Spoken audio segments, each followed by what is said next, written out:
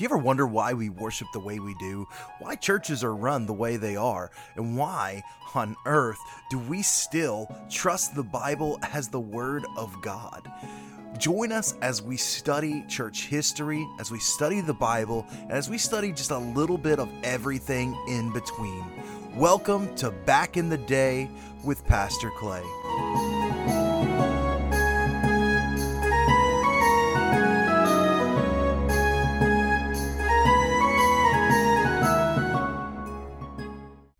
Hey, how are you doing today? Hope you're having a great day. I hope you're having a great start to your week, or maybe you're listening to this later in the week, whenever you're listening to it.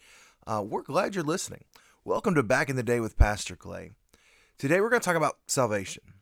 Now, if you are an attender of our church, you've heard my testimony, and you've pretty well heard my salvation story. Essentially, I grew up in a very sporadic church household.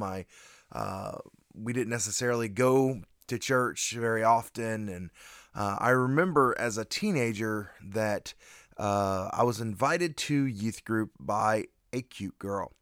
And I was 13 at the time, and when you're a 13-year-old boy, when a cute girl invites you to anything, you go. And so I can't tell you what the youth pastor preached. I can't tell you what happened, but I remember there at the age of 13 being really convicted of my sin, and I was saved and baptized. But by the time I was 14, I was claiming to be an atheist.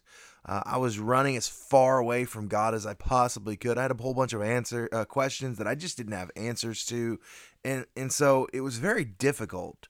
And that whole experience brings to mind an event in history that really is significant for a whole lot of reasons. If you, again, know me for any amount of time, you know that I love Charles Spurgeon.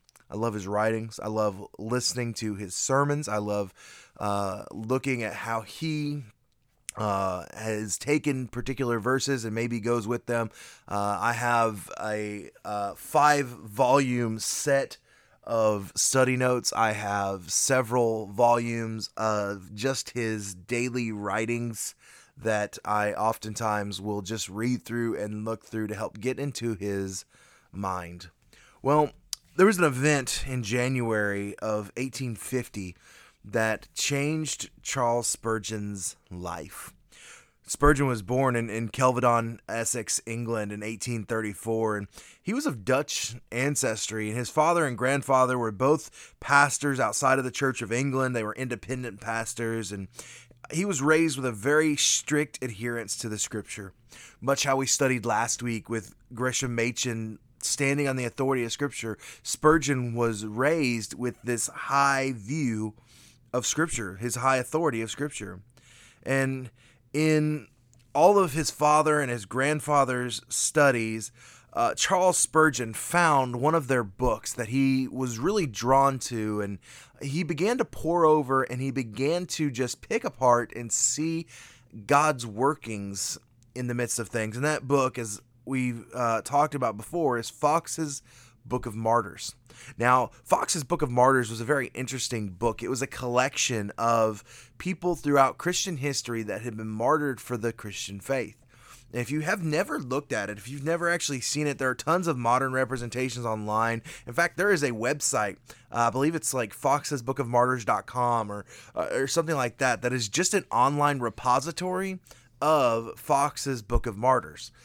Or you can walk into my office and ask me for a copy. I have one as well, and I love reading it because you have greats in this book that were great, like Polycarp, great people who are martyred for the faith. But you also have people that are known as like the unknown man or the unknown woman, that they tell this historical story centered around a person that we don't even know their name.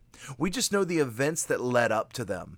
And what I love about that book is and I've shared this with our church before, there's a man in that book called The Unknown Man, and they say He was caught eating meat at the wrong time, and the Church of England was going to execute him. And he stood and he asked that the Lord would open their eyes and that he would forgive them for their misdeeds. Spurgeon's coming across the Fox's Book of Martyrs was not a it was not a accident chance. It was a great book. And also he came across Bunyan's Pilgrim's Progress, and that's another great book. If you've never read Pilgrim's Progress, or you may be unaware, Pilgrim's Progress is a seemingly allegorical story that John Bunyan writes, in which his main character, Christian, goes through all these trials. And it helps to tell a lot of the story of Jesus in a more historical fiction-esque allegorical mindset, but it really does convey the gospel very well. John Bunyan wrote this well ahead of his time, and it's still, even today, regarded as one of the greatest Christian books that have been written.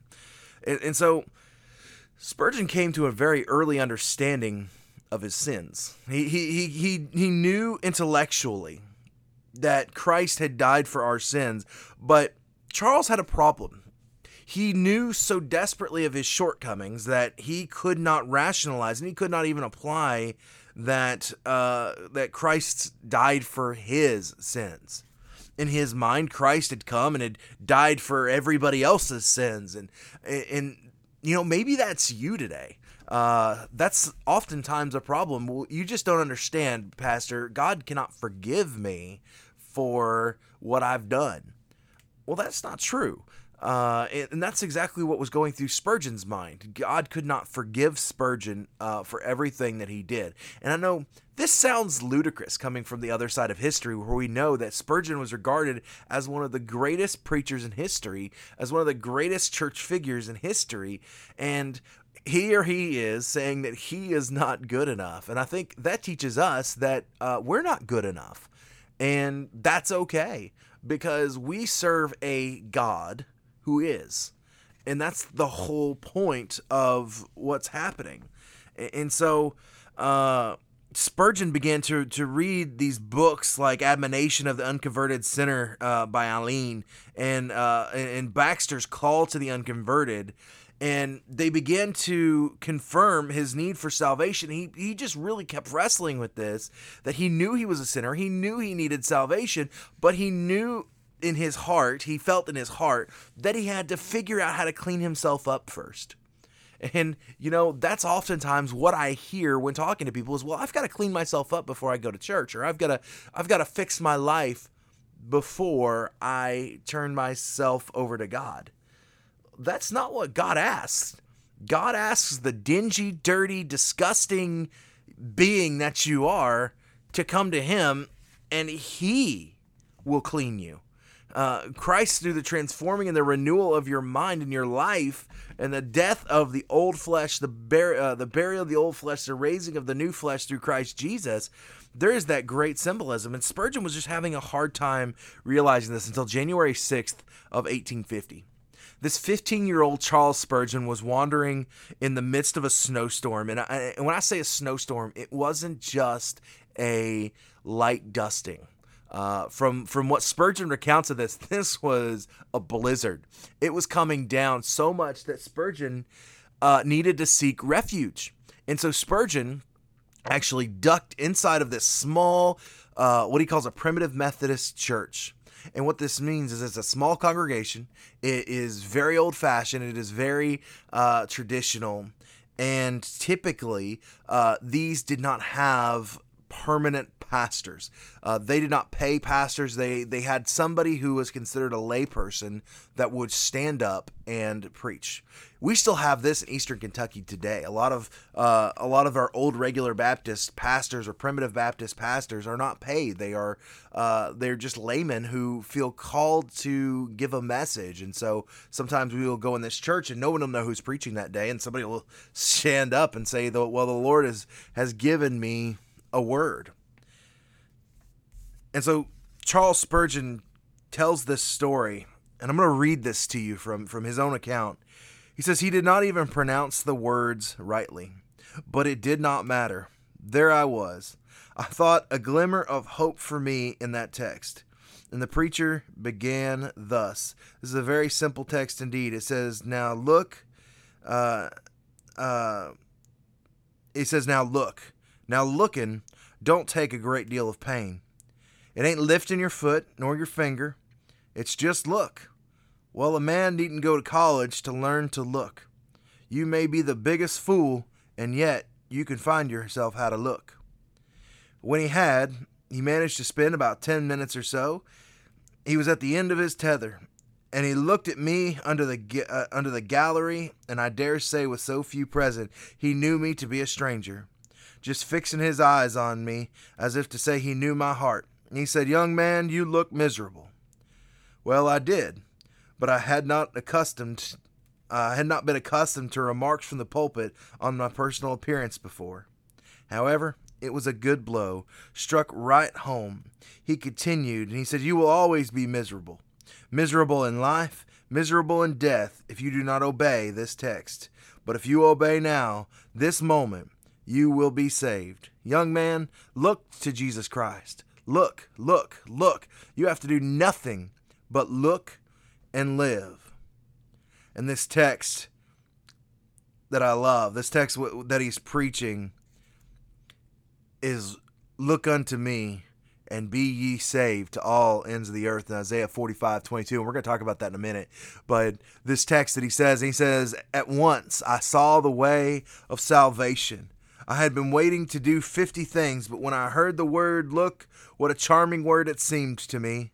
Oh, and I looked until I could have almost looked my eyes away. Then and there the cloud was gone, the darkness rolled away, and in that moment I saw the sun, and I could have risen that instant and sung with the most enthusiastic of them of the precious blood of Christ, and the simple faith that looks to him.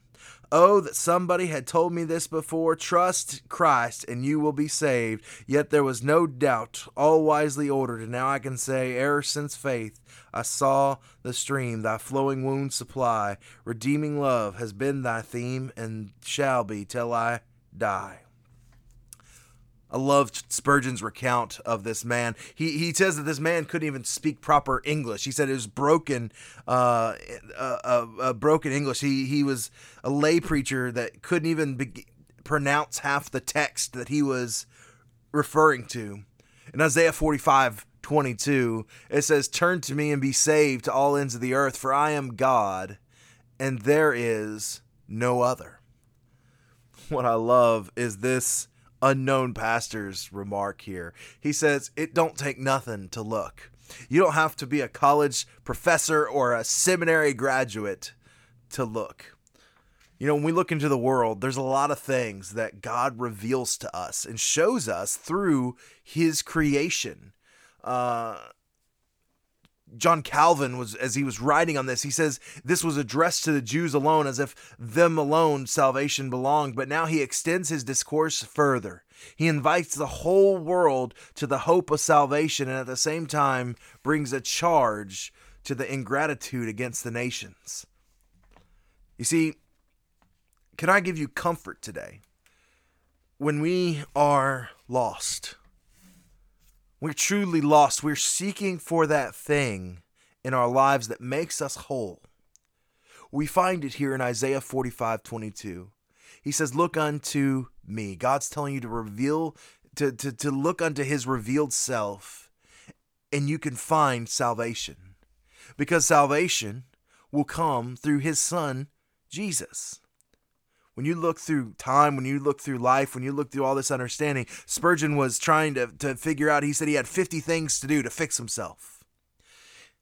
But at that moment, when he learned to look to God, and he realized that all of these pre-requirements were man-made, were his own creation, that he finally understood what God had been calling him to the entire time. And that was to look unto me and be saved from all ends of the earth, all the world. This invitation extended to all the world.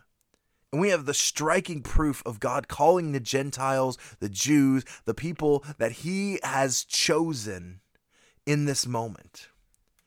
and without exception, but to look to God, to find God.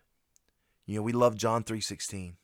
For God so loved the world that he gave his only begotten Son, that whoever shall believe in him shall not perish, but have everlasting life. But 17 continues and said, God did not send his Son into the world to condemn the world, but that through him the world may be saved. And that's the truth of this thing. He says, for I am God and there is no other. Can I assure you today that there is no other path? There is no other way to God except the way that Spurgeon found in 1850. It is through Christ and through Christ alone. And God teaches us that in Isaiah 45:22 when he says, turn to me, look to me, and be ye saved. Hope you have a wonderful day today. And I can't wait to continue our study next week.